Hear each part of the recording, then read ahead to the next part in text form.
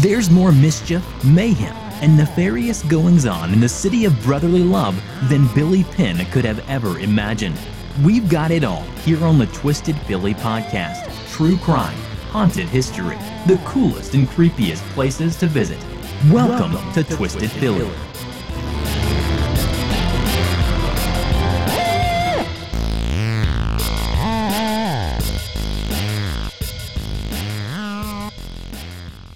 Hey Twisters, what up? Thank you for your patience. Usually I'm able to get an episode out every week, sometimes 2 episodes within 10 days.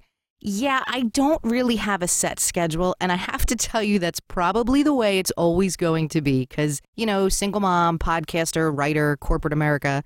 I shoot for Tuesdays and Saturdays. I don't always hit that goal, but it's been 2 weeks since the last episode. It's been a crazy few weeks. The kid broke her ankle. We thought she was going to need surgery. We got a second opinion at Nemours, which is the best hospital for children, in my opinion. The kid is on a scooter with a cast. She's got a checkup in a few weeks to make sure that things are healing. And then I fall down the fucking steps and tear my MCL. So that made getting into my home recording space a little difficult. But here I am. Shady's back again. Yeah, I can't sing for shit, but I feel like Slim Shady right now because I'm back. How the hell are you? I missed you guys. And I know some of you missed me. Thank you so much for all your kind posts on Facebook and Twitter. And I love the meme from Esther from Once Upon a Crime. She sent me a meme about vodka when you're sick. What up, Esther? Okay, so first order of business, let's share some what ups. What up to some recent reviewers on iTunes from Cherry Cakes, from A Records, Bella Rose, Joe Sturdivant, and I probably didn't say that correctly, and from Miatra Mama. Man, I read your comments, which are super nice, and I'm like, are you guys listening to my show? Thank you. Thank you for taking the time to subscribe and leave a review. I'm so grateful. I really appreciate your kind words. And A Records, I will not change a thing. In fact, I already said fuck, which normally I don't say until later in the show, but my knee is frigging killing me right now. But I'm so sick of not recording, so I'm just sucking it up, and the Vicodin is helping. Okay, so now it's November. Like, where the hell did this year go? It's Thanksgiving in 2 weeks. I cannot believe it. Time did not move this fast when I was a kid, and it feels like it's moving even faster than it was 5 or 10 years ago. I guess that's because I'm getting old or something. Since starting this podcast, I've been sucked into so many memories of childhood and my teens and my 20s. As I research true crime cases, I'm taken back to the places where I grew up, places where I hung out on the weekends with friends. In a way, that's making me feel older because these places have changed so much over the past 20 to 30 years. Yet at the same time, it reconnects me to my past, and it makes me think about being a teenager again, wearing black lipstick and black nail polish all the time. If there are any spots that remind me of being a teenager, it's the Granite Run Mall and the Springfield Mall. Both malls opened in 1974 when I was about 5 years old, so I don't really remember a time when the malls weren't there. Granite Run Mall was out off of Route 1 in Lima, PA, but from where I lived, we used to take back roads through Newtown Square and Rose Tree, Pennsylvania to get there. And we used to pass this burned-down old mansion that everyone thought was haunted. It was called the Heilbrunn Mansion, but we used to call it the Hellburn Mansion because, as kids, we swore that was a gate to hell. Yeah, that'll be an episode in the future, but the Granite Run Mall scared me a little bit, and I know that sounds stupid to be scared of a mall, but it did. Like, I always thought it was really dark inside, and we drove past a house from hell that we swore was still burning when you drove past it at night. So I always liked the Springfield Mall better. Springfield is a town about 10 miles outside of Philly, and the mall opened so long ago, the original anchor stores were Bamberger's and John Wanamaker's. Like, Bamberger's, for fuck's sake. Does anybody besides me remember Bamberger's? In the 80s, Bamberger's got swapped out for Macy's, and then it seemed like the Springfield Mall got very posh because Macy's was one of the stores in the new King of Prussia court that opened up in the 80s. Wanamaker's was swapped out for Hecht's in the mid-90s. When Hecht's opened, I was like, what the hell is Hecht's? I'd never even heard of that store. And then about a year and a half later after Hecht's, because I guess it didn't work out, it got swapped out for Strawbridge's. Even though we had a Strawbridge's about a half a mile down the street from the mall, and then that Strawbridge's down the street became a Target, and then the Strawbridge's in the mall became a Target about 7 years ago because, you can't have enough Targets in a 5-mile radius. Today, and Certainly over the past 10 years or so, I've tried to stop shopping at malls and look for more independent businesses either online or smaller towns whenever I can. But truth be told, in the 80s, I was a mall brat. When Kevin Smith released Mallbrats, even though it was a few years after I was actually a mall brat, I was like, that was me. And speaking of Kevin Smith, I am still furious that our old Granite Run Mall, which closed in 2015, is not going to be the location for the Mallbrat sequel. Yeah, Kevin Smith came to Delco and he checked out the vacant mall and wanted to start filming. But apparently leaving the empty mall standing a few months longer than planned so we could have the Mallbrat sequel filmed right here in Delco wasn't as important as getting it leveled to the ground to put in a strip mall and even more big box stores. Remember, we've already got 2 Targets right down the street. Okay, so why am I talking about malls and being a mall brat? Well, because I'm going to tell you the tale of a spree killing that took place at the Springfield Mall in 1985, when I was 16 and hanging out at these malls damn near every weekend. This is the story of a woman named Sylvia Segrist, who the locals called Ms. Rambo, a disturbed young woman who was often seen marching in the malls, ranting and yelling, not making any sense. Someone that we thought was just the local crazy girl, and it turned out she was much more disturbed than any of us realized. 1985 was the days of Chess King and Z Cavaricci pants, the days of the 579 shop, when I wore a size 7'8" and thought I was fat. Please, ladies and gentlemen, raise your girls to love their shape no matter what size they wear. Please teach them to focus on health and fitness and self-worth, not fitting into a single-digit size to feel valuable. There was a Benetton store. God, those stupid wide-striped oversized sweaters that were so expensive. There was a Spencer's. I mean, we've still got Spencer's. But back in the day, some of my friends and I, we used to go into Spencer's in the back of the store and pretend that we were checking out the Blacklight posters when we were really giggling over all the adult toys and raunchy cards and t-shirts. There was a merry-go-round in the Granite Run Mall and a Chess King in the Springfield Mall. Merry-go-round is where my dad bought my Michael Jackson jacket for Valentine's Day when I was 13. Not the fake pleather shit, but the real lambskin leather with stainless steel chainmail on the shoulders and 27 zippers with teeny tiny pockets. Hello, spoiled. Yes, that was me. I was not at the Springfield Mall on October 30th in 1985, but I probably would have been there the weekend before. If not exactly the weekend before, I was there a few times a month, like every single month. And I remember occasions seeing a woman, and I say woman because at 16, when I saw a 25-year-old, she would have seemed like a grown-up to me. But I remember a few times I'd see this crazy woman walking around the mall, or people would be talking about the crazy woman who came in the mall and say things like, oh, she was in here yesterday rambling to herself again, or, oh yeah, the army lady was talking about nuclear war again, or some other shit like that. This crazy woman had a name, Sylvia Wananda Segrist. Sylvia grew up in Springfield, Pennsylvania, and not much is available about her life before she turned 15, other than she claimed she was sexually assaulted by her grandfather. And shortly thereafter, she was diagnosed with schizophrenia. I've used the term crazy woman, and that's pretty damn ignorant. I use that to call out my ignorance and the ignorance of others when I was a teenager. I knew the word schizophrenia, but I probably wouldn't even have considered it.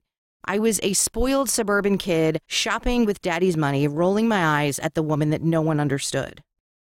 While I was researching this story, I realized that although I peripherally knew what schizophrenia was, I didn't actually know much about the condition other than it's like a break with reality that can hit at puberty.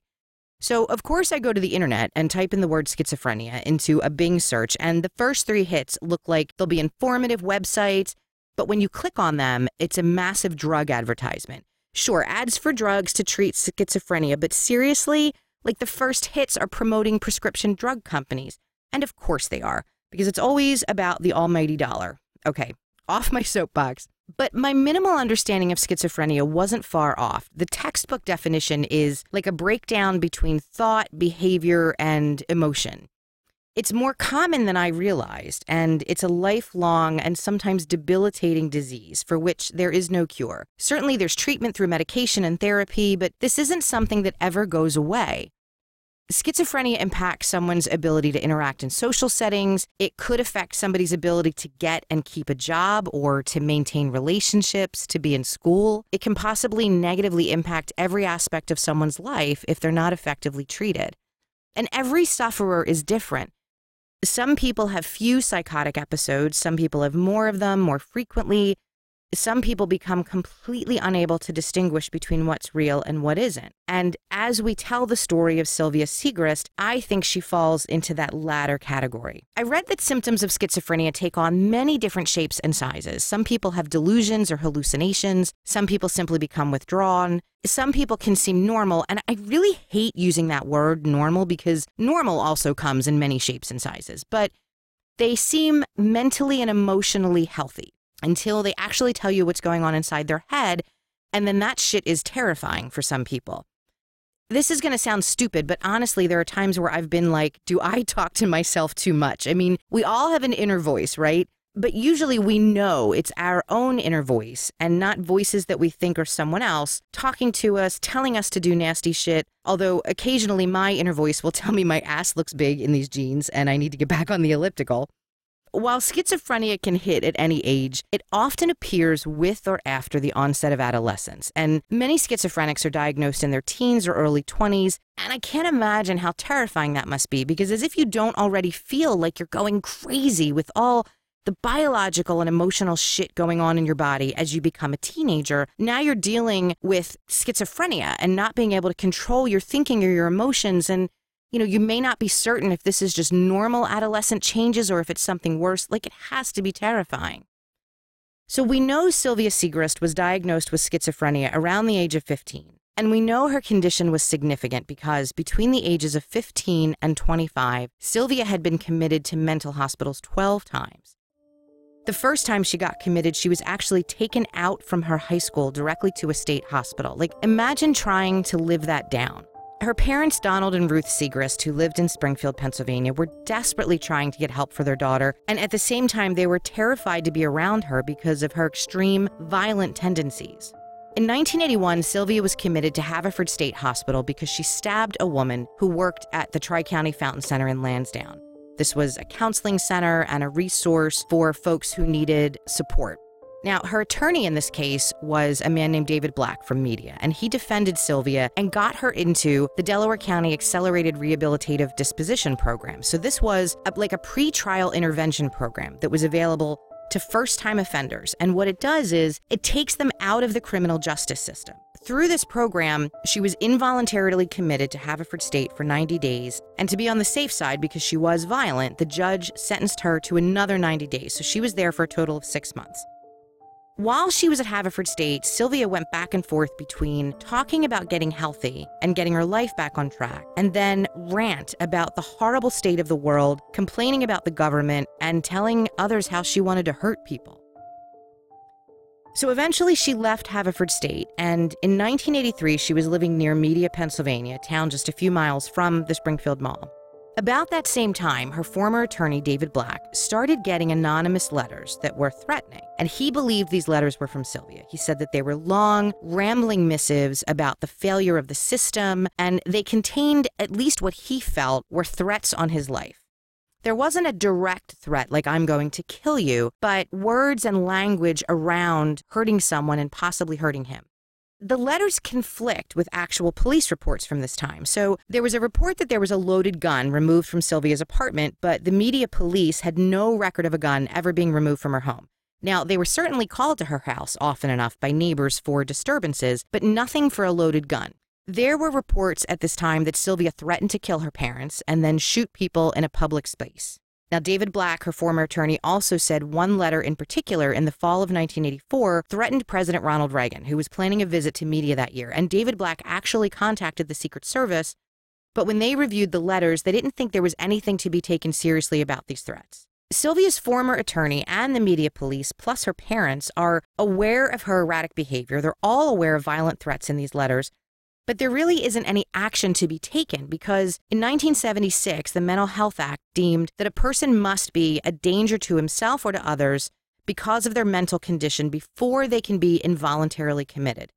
Now, I don't know about you, but stabbing someone and then threatening repeated acts of violence against other people sure as hell sounds like you're a danger to other people, even if not to yourself. But those letters weren't taken seriously. To be involuntarily committed, someone has to submit paperwork, a petition called a 302. And what that does is it documents someone's violent tendencies. And then that petition is submitted to a mental health professional who decides whether or not the patient needs to be examined by a psychiatrist. And then if the petition is approved, there's a hearing within 5 days to determine what treatment is necessary. Because Sylvia hadn't demonstrated a violent event within 30 days, even though she was writing letters threatening violence against her attorney, against her family, and against strangers, no one could submit a petition. Now, I don't know for certain if this is the process today, but this was the process in the mid to late 80s. And that Mental Health Act of 1976 was actually amended in 78 to include the words threatens harm and the likelihood to carry out the acts. So the problem with that is the law becomes interpretive. It depends on how someone interprets the patient's threats and behavior, which in Sylvia Siegrist's case, no one interpreted it to be all that likely that Sylvia would hurt someone, which I find shocking. She stabbed someone just 2 years before this period of time where she was making all of these threats. And then she threatens a variety of people. But no one thought she would actually hurt anyone, except there was someone who was afraid that Sylvia would actually hurt people, and that was her mother. Sylvia's attorney, David Black, confronted her about the letters, and Sylvia admitted that she wrote them. So he made arrangements with her to get the letters back. And after that, she began to visit his office on a somewhat frequent basis. And each time she would visit, she would bring more letters. She would bring newspaper articles. She would bring magazine articles that supported her delusions and position about the state of the world. Now, she would give all of these clippings and letters to her attorney's secretary, and the secretary would store Sylvia's documents in a black supply box. During one visit in April 1985, Sylvia spent time talking with David Black, and he was quoted as remembering that she said things like, "Sometimes I just want to get a gun and off some people." She was often agitated during her visits, so again, she tells her attorney she wants to kill people, but no one thinks that's enough of a threat to start a 302 petition. There are so many stories of neighbors about Sylvia Siegrist. There are stories that she would go out at 4 a.m. to rake leaves, and she would rake leaves up and down the street in the dark. There are stories about her marching up and down the steps in her apartment a half a dozen times over and over while ranting about nuclear war and the government and how she would fix things by killing people. She would often say she was going to go out and get a gun.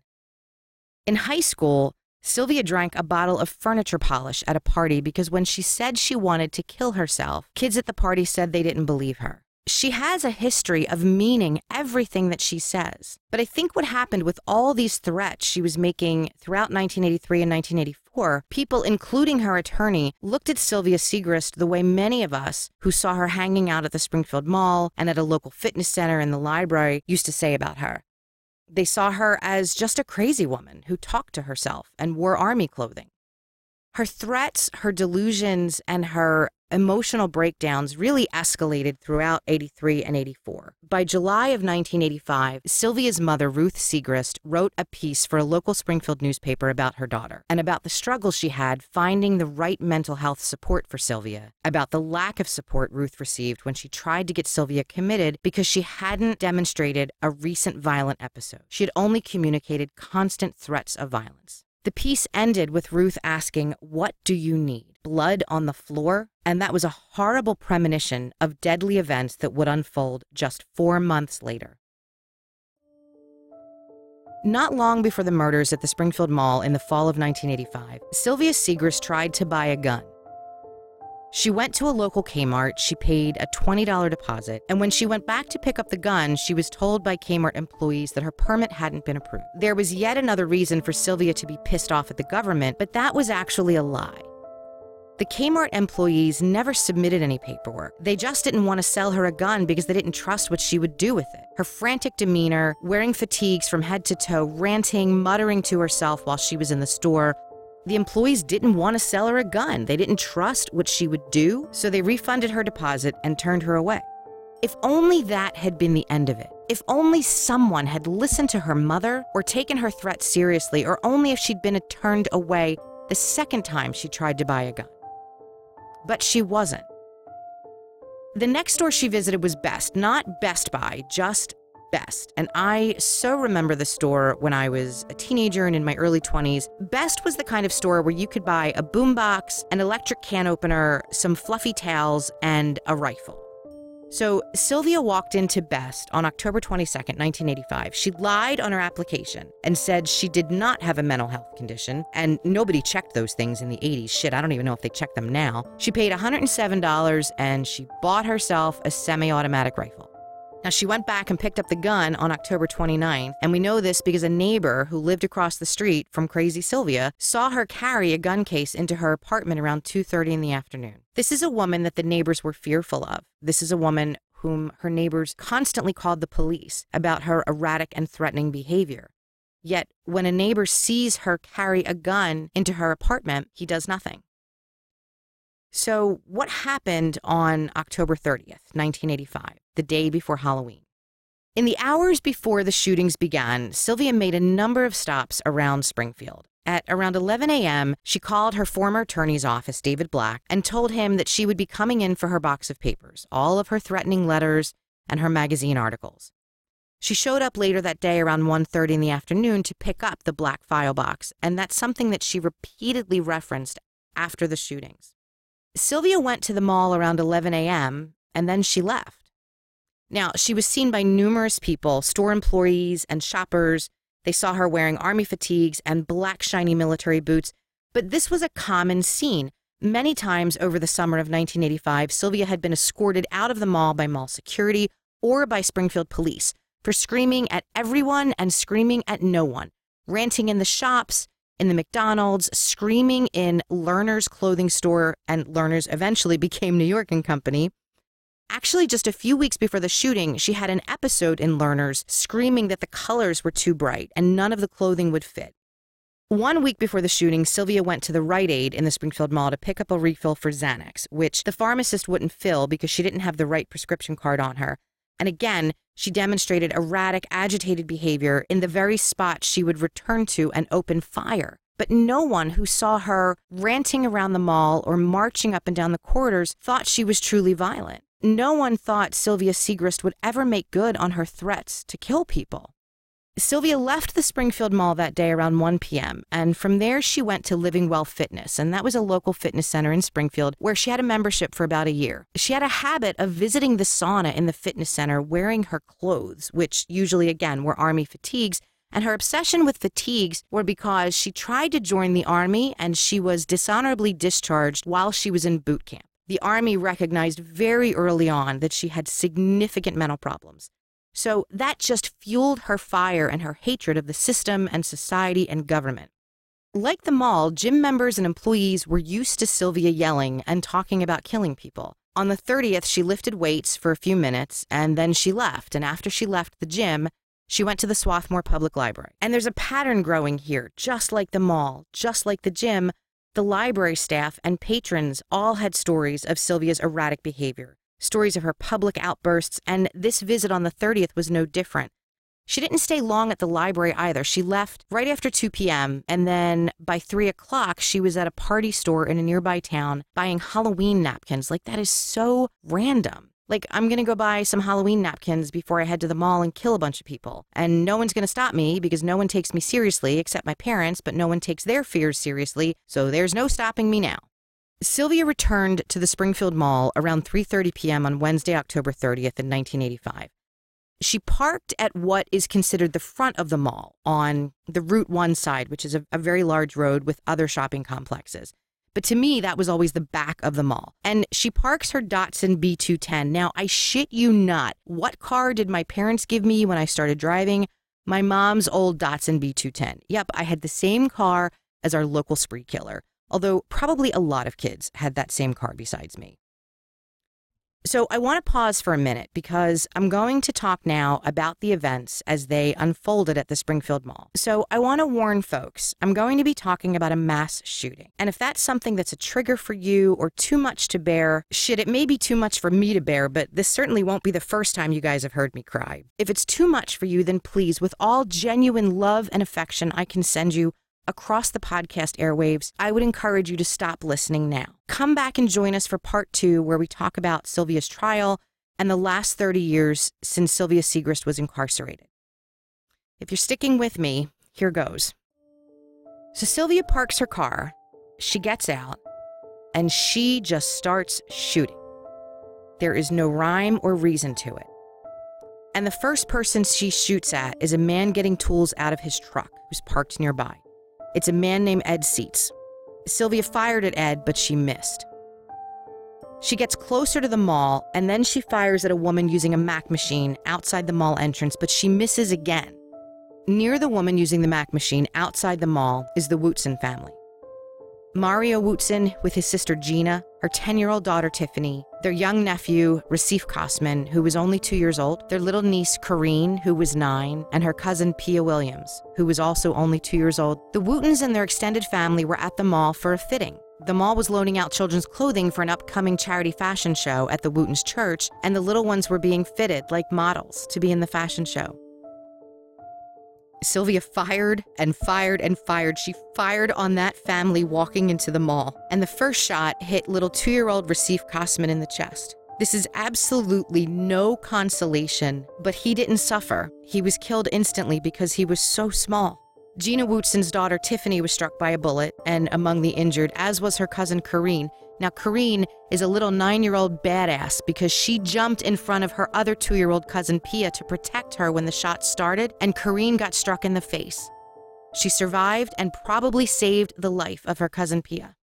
After almost slaughtering the children in the Wootsons family, Sylvia entered the mall. Now, the shots outside could be heard within the mall, but people didn't know what to think. They thought her gun was fake.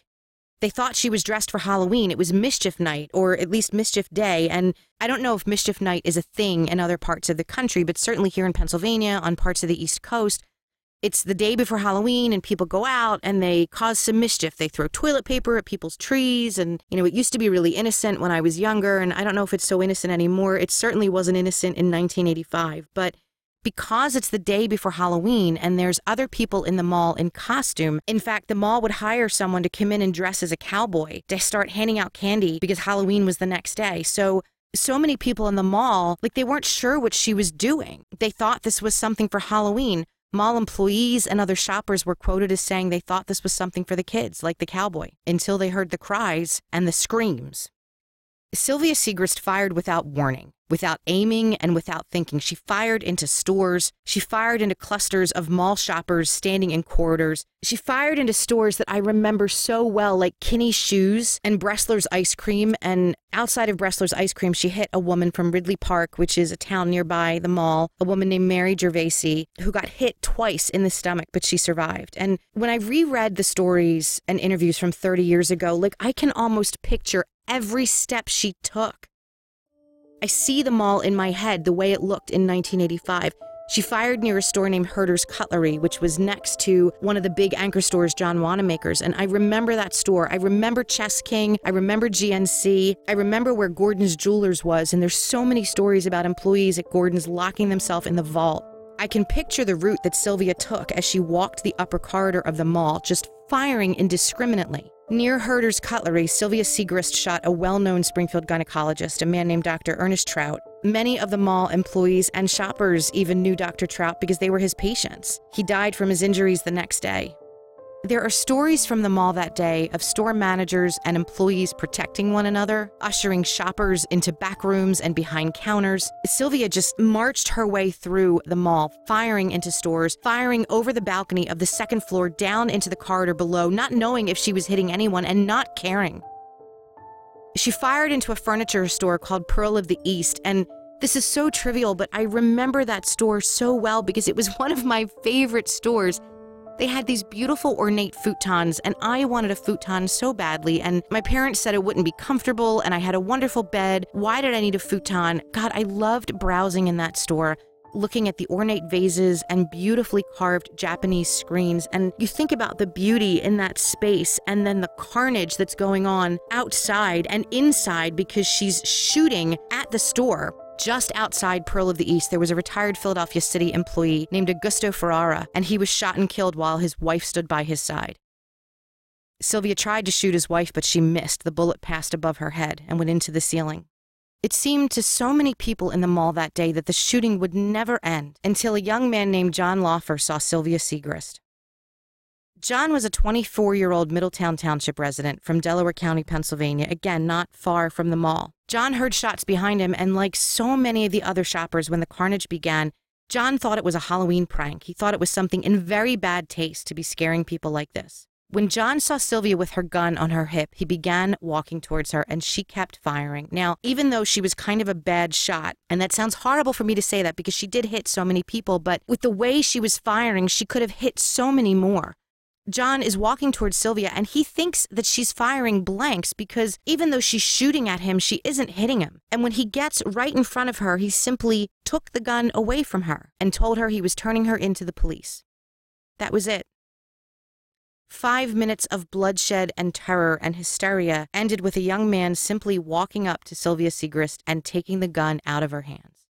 There was no fighting. There was no tackling, as some news outlets reported at the time. Sylvia muttered something to him about having a medical condition and family issues. John walked Sylvia into the nearby shoe store, Kinney's, and he sat her down in a chair until mall security arrived. One of the mall security guards pulled her onto the floor. He cuffed her. He held her down while he was waiting for police, and he repeatedly asked her, "Why did you do this? Why did you kill all these people?" And Sylvia just kept saying, "My family makes me nervous." And she repeated over and over, "I didn't mean to do it. I didn't mean to do it." By 3:45, only a mere 15 minutes after Sylvia arrived at the mall, the Springfield police showed up, and the police escorted her outside while an announcement was made over the loudspeakers asking for doctors or nurses, anybody that had any medical training on the premises to help the victims. Ambulances began to arrive with helicopters, and police continued searching the mall because, see, the problem was the initial call about the shooting stated it was a male gunman. They didn't think that Sylvia acted alone. They thought she was working with a male accomplice. But the male gunman was Sylvia. Many witnesses who saw her assumed that she was a man. She was dressed in oversized fatigues with those huge black army boots and a hat. You couldn't see her face, and people naively never thought a woman would be capable of something like this. So the scene inside the mall continued to be chaos and confusion. A Springfield Township police officer was running by the stores telling everyone to stay inside, while just a few seconds later, a Pennsylvania State police officer was yelling at people to get out, so they didn't know what to do.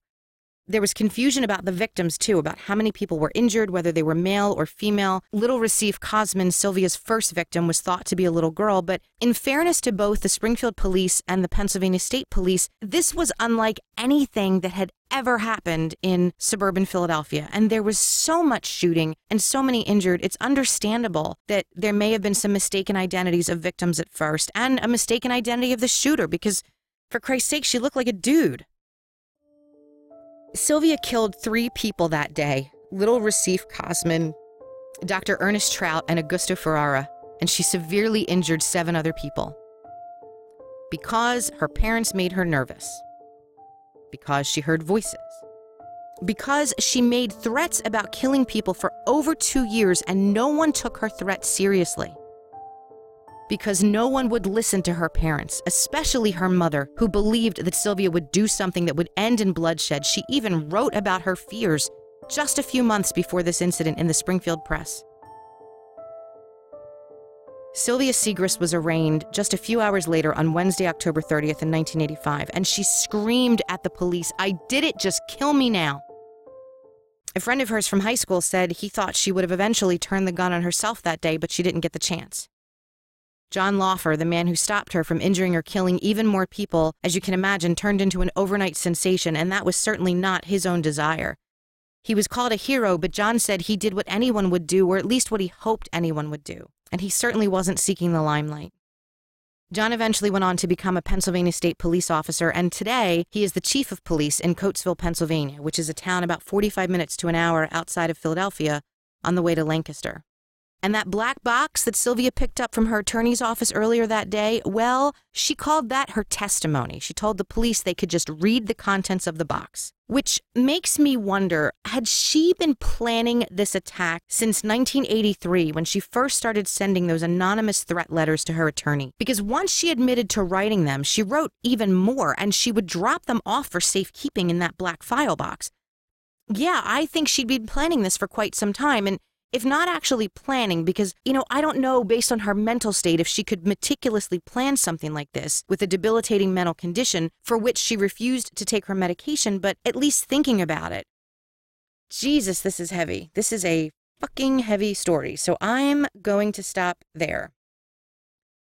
This is a 2-part story. In part 2 of Ms. Rambo, we will talk about Sylvia Segrist's trial. We'll talk about her incarceration, and we'll talk about her mental health condition and the state of mental health for adults today. That's a topic I don't know much about. Mental health laws and treatments for adults with significant mental health diseases, how it's treated, what we as a state in Pennsylvania or as a country can and should be doing better. I don't know much about that. So I really want to thank one of our Twisted Philly listeners, Jen, who was kind enough to agree to an email interview where I email her a bunch of questions, and then based on her answers, I try to educate myself and all of you. She has graciously offered to share her knowledge and education and experience as a mental health professional. So we'll pick up Sylvia's story again in part 2. I know often when podcasters talk about true crime stories, we really want to talk about the victims. I definitely tried to do that in part 1, but the more I read about Sylvia and the frustrations of her family, the fears of her mom, I hate saying this could have been avoided because it happened, so you can't go back in time. But I really feel like I need to educate myself more about what we do to support adults with mental health, and I think it's important that we tell that side of the story as well. So that's what we're going to get into in part 2. I hope you come back for the second half of Ms. Rambo, which will be up in a few days. And that's it from me for part 1. Ciao for now, Twisters.